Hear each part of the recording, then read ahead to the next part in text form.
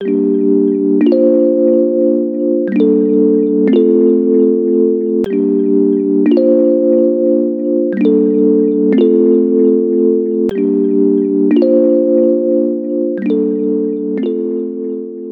morning. How is everybody this morning? Good. For those of you guys who don't know me, my name is Josh, and I have COVID. Wait, all y'all got real quiet. I had COVID like 2 weeks ago, so I think I'm past like the contagious point, but I still have a lot of stuff going on right here. I have my cough drop, I have a pocket full of Kleenex, and I have a cup of water.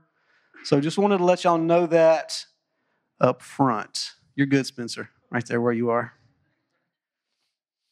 So it's good to be with you this morning, and Vania did such a good job last week of kicking off this short sermon series about radiance, about the beauty of God, and she really did a great job of articulating. I wasn't here, by the way, because I was quarantined last Sunday, but I went back and watched her message of articulating how God conveys His beauty in so many different ways, through art, through music, through creation especially, that God's beauty comes to us. And this is something that we need. And this is kind of something that God's been driving home to me this week is sometimes we can think about beauty or we can think about radiance as kind of something that improves our lives or enriches our lives, but not necessarily something that we need. But beauty is something that we need. Because beauty doesn't just enrich our lives, it also brings healing into our lives. Some of y'all know this about me. I work as a chaplain in a prison. And prisons are places, hopefully none of y'all have been in prisons unless you've been there visiting or ministering. But prisons are places that are, to a large degree, devoid of beauty. And so you see this general, and actually I won't get into it now, but that's done by design because it induces a general sense of malaise and depression because there's no access to beauty. And this is not the way that God intended us to live. We need beauty. And so when God gives us beauty, when He conveys beauty to us in all these different ways that we'll get into some of that today, He's not just brightening up our day, He's actually meeting a deep, visceral, existential need that we have as human beings created in His image. So the passage that we're going to be dealing with today, the passage of the Transfiguration, which we're going to read again, you guys read through it last week, Peter makes a couple of statements that we're going to focus on. And one is, he says, it is good that we are here. So they're there with Jesus on the Mount of Transfiguration. They're seeing Jesus in all of His glory and all of His brilliance and radiance.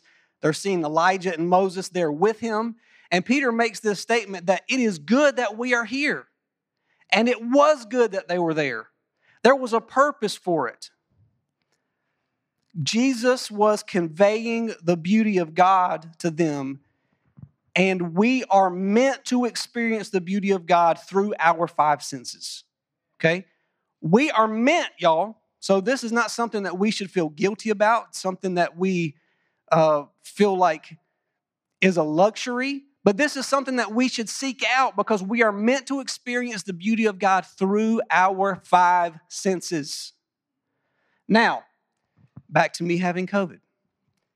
How many of y'all have had COVID before? Okay, whoa, dag. A few of y'all didn't put your hands up. Okay, how many of you, when you had COVID, lost your sense of taste and smell? Is that not the worst? So this is my second time having COVID. The first time I had COVID, it was bad, but in a different way. But I didn't lose my taste and smell. But this time I completely lost my sense of smell. And like 80% of your taste is connected to your smell. It's called the olfactory system. So when you can't smell, it messes up your taste. Now, I am a very sensual person.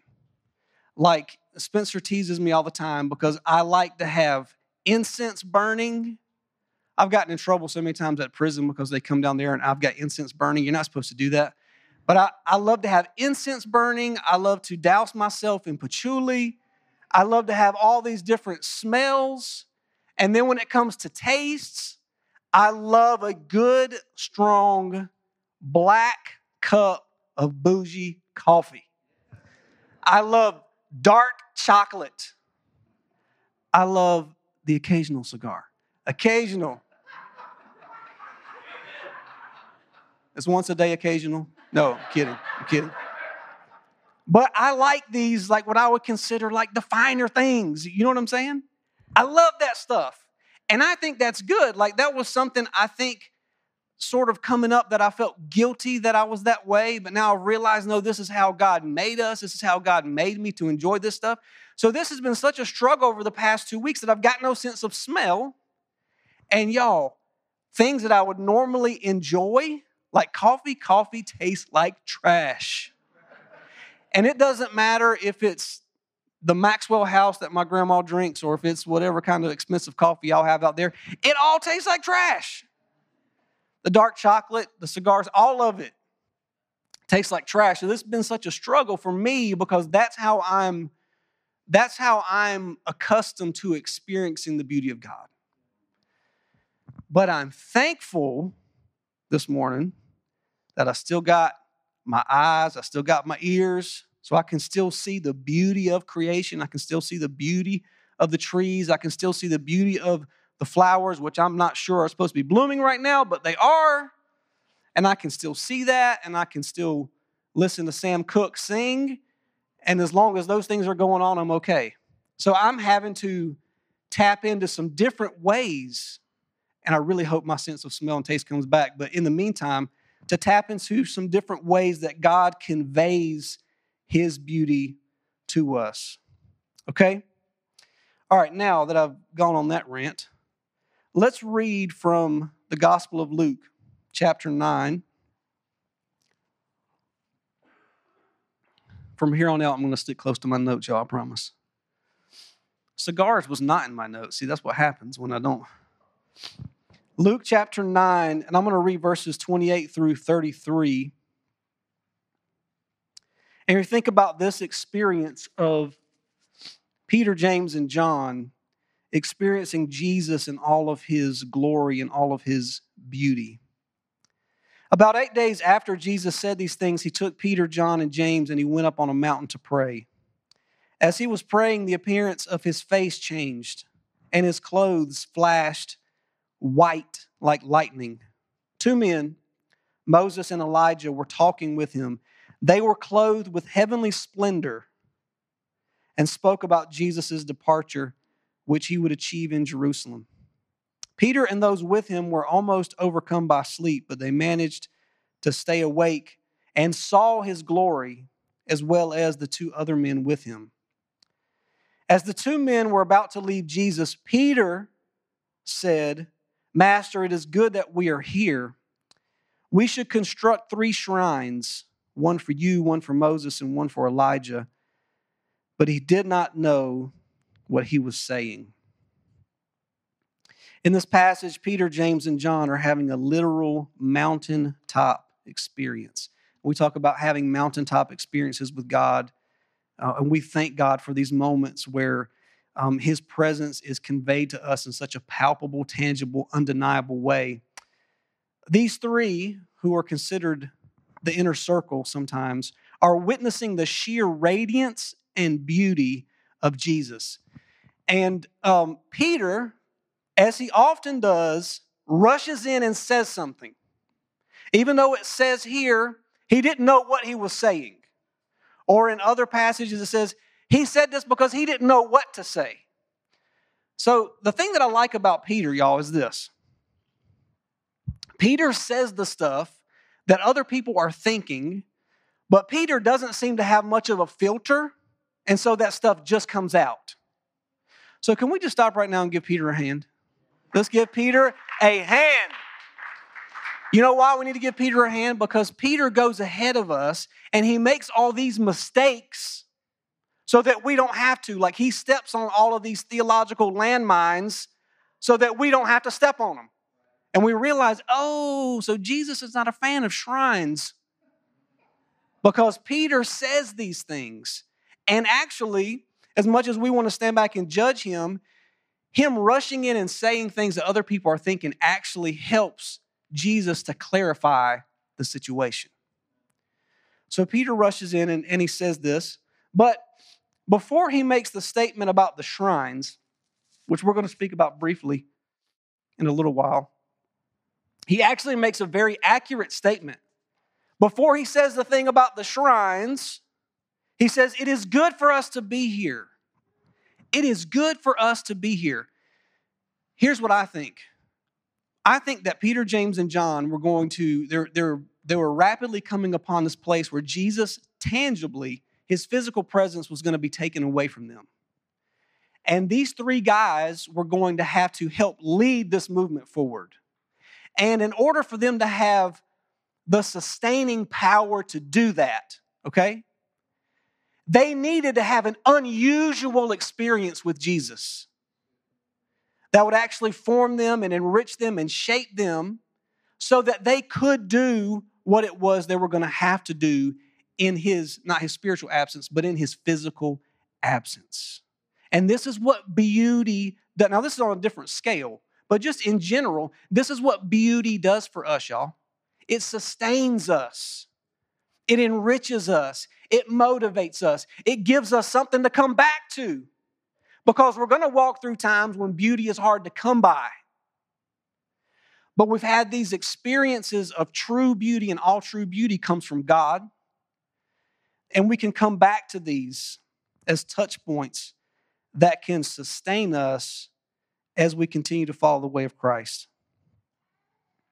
So beauty has a way of sustaining us, of motivating us, of healing us.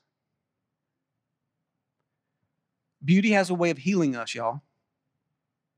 I don't know if y'all have ever had experiences, maybe you've had experiences in nature, maybe you've had experiences with works of art where something happens inside of you. Maybe there are tears, maybe there's some kind of a release, but when you walk away from that experience, you feel more whole than you did before. And so beauty has this way of shaping us and of healing us and of strengthening our resolve. So yes, it was good for them to be there and to experience the beauty of the glorified Christ. Here's a little fun factoid. Y'all want it? Okay. Yeah. Spencer wants it. I worked briefly before I started working in the prison system, I worked briefly as a hospital chaplain. And I worked in a new hospital in Hillsboro where you walk in these rooms and like the whole room is a window. I mean, there are windows everywhere. And when I asked people about it, they designed it that way on purpose because research has shown that hospital patients who are close enough to a window, right? So they don't necessarily have to be right by it, but they're close enough to a window that they can see outside. They're close enough to a window to look outside, have a 41% reduced length of stay compared to those who do not have access to a window. That's incredible, y'all. Just by putting them close to a window, their length of stay in the hospital is almost cut in half. They're not getting any kind of different treatment or anything like that, but they're close enough to a window. They're experiencing the light that's coming in through the window, and they can see outside. Maybe they can see trees or whatever, but they can see out through the window. They have access to beauty, whereas those who are not close to the window don't have that access to beauty, and we can see the palpable effect that it has on them, the healing effect that it has on them. This is God's design. This is God's intention. In this passage from Luke 9, we find Peter, James, and John in a thin place. I want to talk to y'all about thin places. Y'all say thin place. Okay. Thank you. So, disobedience, rebellion, apathy, sin have created a tear between heaven and earth that God never intended. So, in other words, if you go back to the very beginning, there was no seam between heaven and earth. I think that's theologically correct. I think. It's at least not heresy. There was no seam, there was no tear. There was perfect flow between heaven and earth. Okay? But through our sin, through our disobedience, through our rebellion, through our apathy too, there's now a tear between heaven and earth. I'm going to get ahead of myself and say this, though. It's not a complete tear. It is not. Don't let anybody ever convince you that that tear is complete. But there is a tear. And what happens is, my goodness, my nose is running, y'all. I'm so sorry. What happens is, because we live in this state where there's this tear between heaven and earth, we develop a sense of separation. We develop this sense, and at first we're like, oh, it's uncomfortable for us. We sense a separation between us and God. We sense a separation between us and the ideal, the way things are supposed to be. But the bad part about it is, y'all, we gradually become accustomed to that sense of separation. And it's like we're walking around with this chronic low-grade fever. Now, when I first got COVID a couple of weeks ago, I had a fever of 102.5. That's not a low-grade fever. I couldn't do anything. I knew I had a fever, and I'm laying on the couch. I can't do anything. My eyeballs hurt. But when you have a low-grade fever, when you're like 99 to 100, you can still kind of do stuff, but you're not well. And this is where we are spiritually. We're walking around with this constant sense of separation that's in the background, but we've learned how to function with it, unfortunately. We are starving for contact with the transcendent, but it has been so long that we have forgotten what we're hungry for. We are starving for contact with the transcendent because that's how we were meant to live, to have regular contact with the transcendent. But it's been so long for us that we don't know why we're hungry. We don't know what we're hungry for. And so we just keep going. And that's because of this tear between heaven and earth, this separation. But the separation, again, between heaven and earth is far from complete. So this brings us to the subject of thin places. Oh, yeah. Awesome. Thank you. Did my wife put you up to that? Okay, so thin places. I think do we have a slide? My one and only slide? So growing up I grew up in the Wesleyan Church, which was, back when I was growing up in the 80s and 90s, you still heard a lot about holiness. Wesleyan Church is kind of birthed out of the American holiness movement. And so you grow up going to these revivals and camp meetings and stuff like that. And the old folks would say some weird stuff sometimes. And you really didn't know what they were talking about. And one of the things that they would talk about is, this is a thin place, son. We're in a thin place. What does that mean? We're in a thin place. And they had to explain to me that a thin place is, sorry, I don't know who I was imitating. Places where the connection between heaven and earth becomes palpable. Let's stop right there.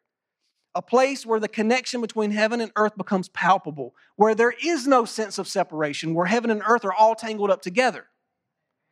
Now, some of y'all have been seeing what's going on at Asbury University, right? With the revival that's going on.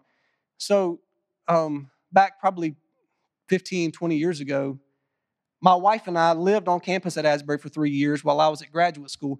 And this is the second time that an extended revival has broken out on that campus. And I promise you that Asbury is a thin place. It's like no place I've ever been where there's a constant vibe. It's like the place is soaked in the spirit of revival, which is why every once in a while, real revival just breaks out. It's a thin place. Now, I don't understand the science of what makes one place a thin place and one place not. I think any place really has the potential to become a thin place, where this connection between heaven and earth becomes palpable. A place where, as David says in Psalm 27:13, we see the goodness of the Lord where? In the land of the living. Not after we die, but we see the goodness of the Lord in the land of the living. This is beauty. We're talking about beauty. Beauty This is my definition of beauty. Beauty is the essence of God expressed in the temporal, everyday world that we live in. So the two key words there are essence and expressed. That's what beauty is, y'all. That's why it's so important. That's why it's so big. That's why it's so necessary that we experience it, because we are having an experience of God's essence expressed in this temporal, everyday world that we live in. Thin places are conduits of beauty. We are surrounded by these places if we would only have eyes to see. I have become, and I have such a long, long way to go, but I have become hungry for seeing these thin places. So I have an hour-long commute between my house and work, and it's all back roads. It's absolutely beautiful going through Chatham, Alamance, and Orange County. And y'all, I've so many times in my commute, I have seen something. And I've gotten obsessed. By the way, it's not safe to get in the car with me. But I'm driving down the road and I might see like a gravel road, and the gravel road bends around this way and you can't really see all the way back. And I want to slow down and see, because I know those thin places are there. And I know they're especially easy to see in God's created order. But so many times we're not looking for them and we miss out on them. And it's such an amazing experience that you can carry with you when you run into those difficult times, that you encountered God. You saw the beauty. You ought to see the beauty of God, the essence of God expressed in this world. It's there all around us, but so many times we're moving so fast, we're so distracted that we're blind to these thin places. And so my encouragement for us is that we would slow down and that we would cultivate a hunger to see these thin places, to be in these thin places.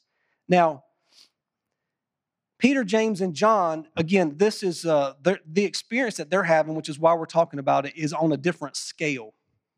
For me, seeing a thin place down a gravel road. It's the same thing, but it's on a different scale, because they're actually looking at Jesus. And Jesus is the ultimate thin place. Because Jesus is the ultimate expression of God's essence. Again, if beauty is an expression of God's essence, Jesus is the ultimate expression. He's the ultimate thin place. Here's what it says in Hebrews chapter 1, verses 1 through 3.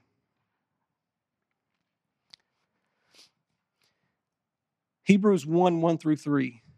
In the past, God spoke through the prophets to our ancestors in many times and many ways. In these final days, though, He has spoken to us through His Son.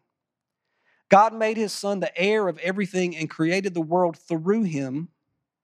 The Son is the light of God's glory and the exact imprint of God's being. Jesus is the ultimate expression of God. Some of you were at the retreat a few weeks ago, and I was talking to you about the darkness of God. I'm not going to get into that today, don't worry. But in essence, because God the Father is so enveloped in mystery, y'all, in transcendence, He's the creator. He's with us. We can experience Him.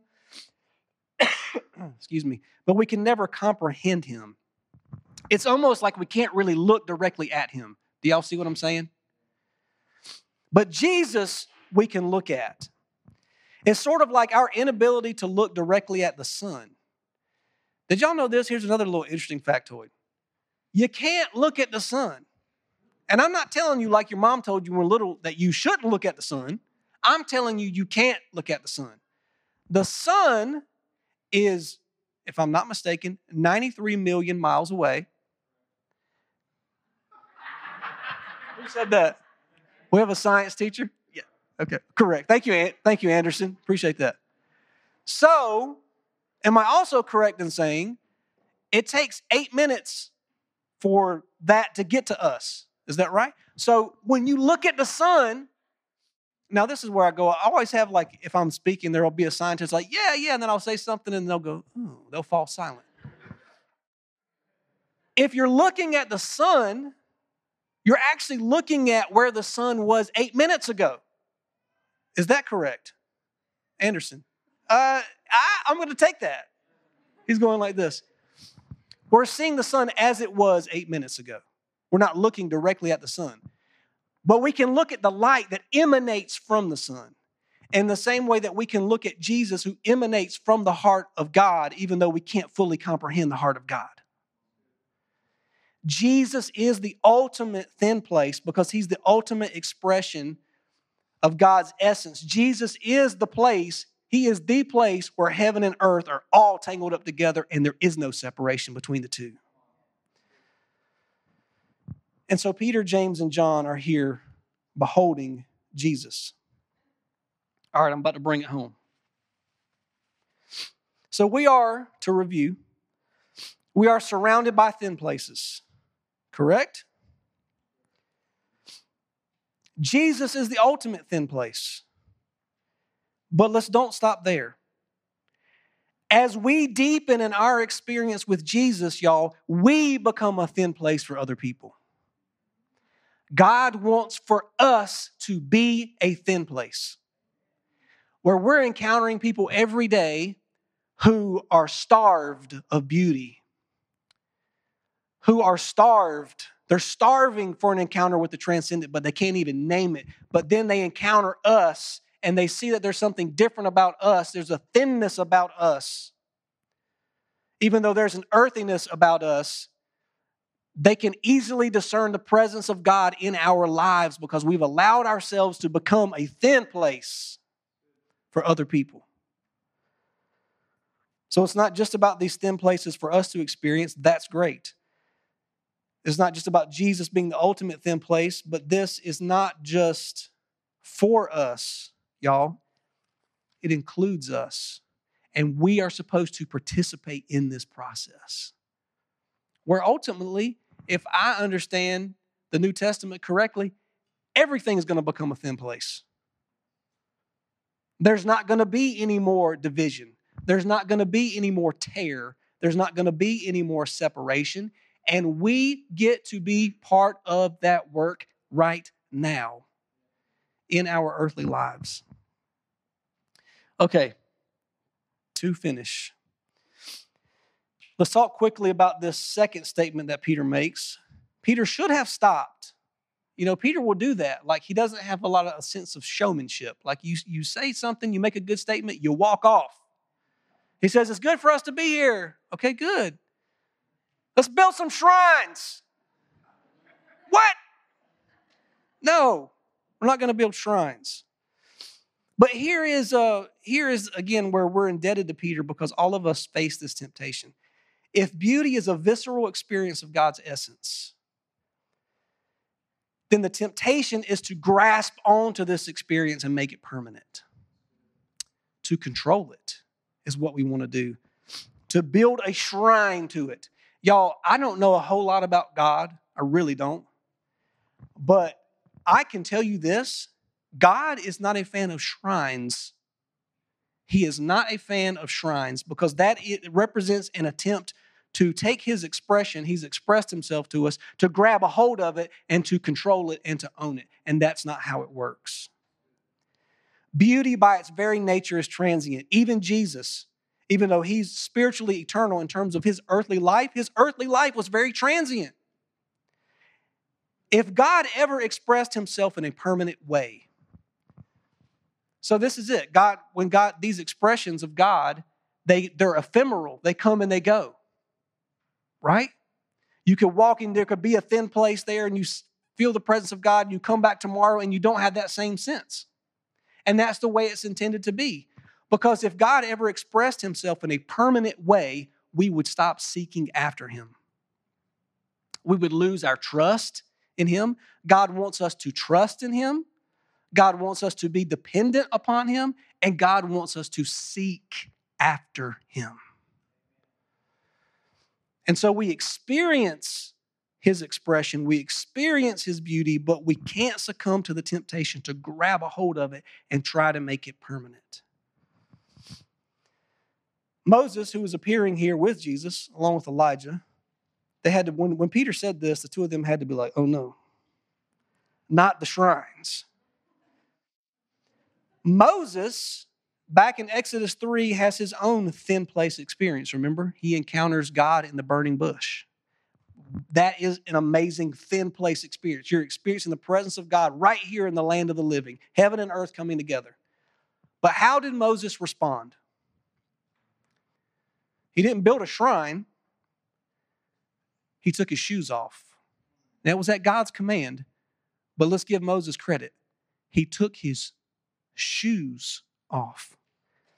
In other words, when he experiences the beauty of God, when he experiences the radiance of God, his response was to honor the moment without trying to control it. And this is our task. As we seek out these encounters with God, as we seek out these thin places, understanding that God is trying to form us into a thin place. And when we have these experiences, wherever we are and however it comes to us, that we do it with our shoes off, we do it with open hands. We're not trying to control it. We're grateful for it. We want to honor it without grabbing onto it and trying to control it. I'm going to invite us into a time of prayer. And if you're able, I invite you to stand.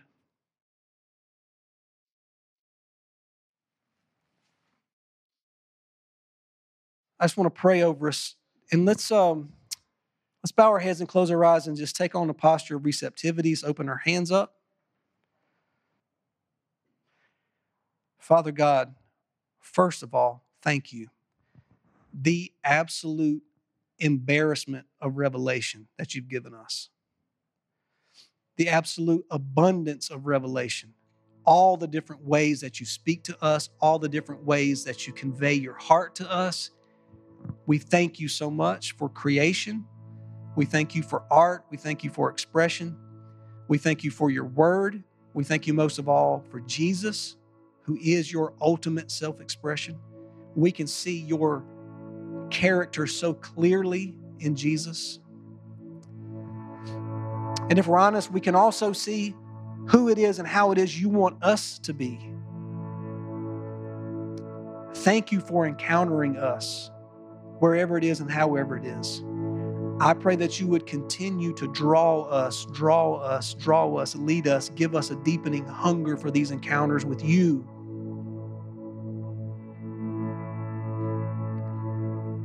God, that you might use us, as broken and as frail as we are, that you might use us to facilitate an encounter with somebody else.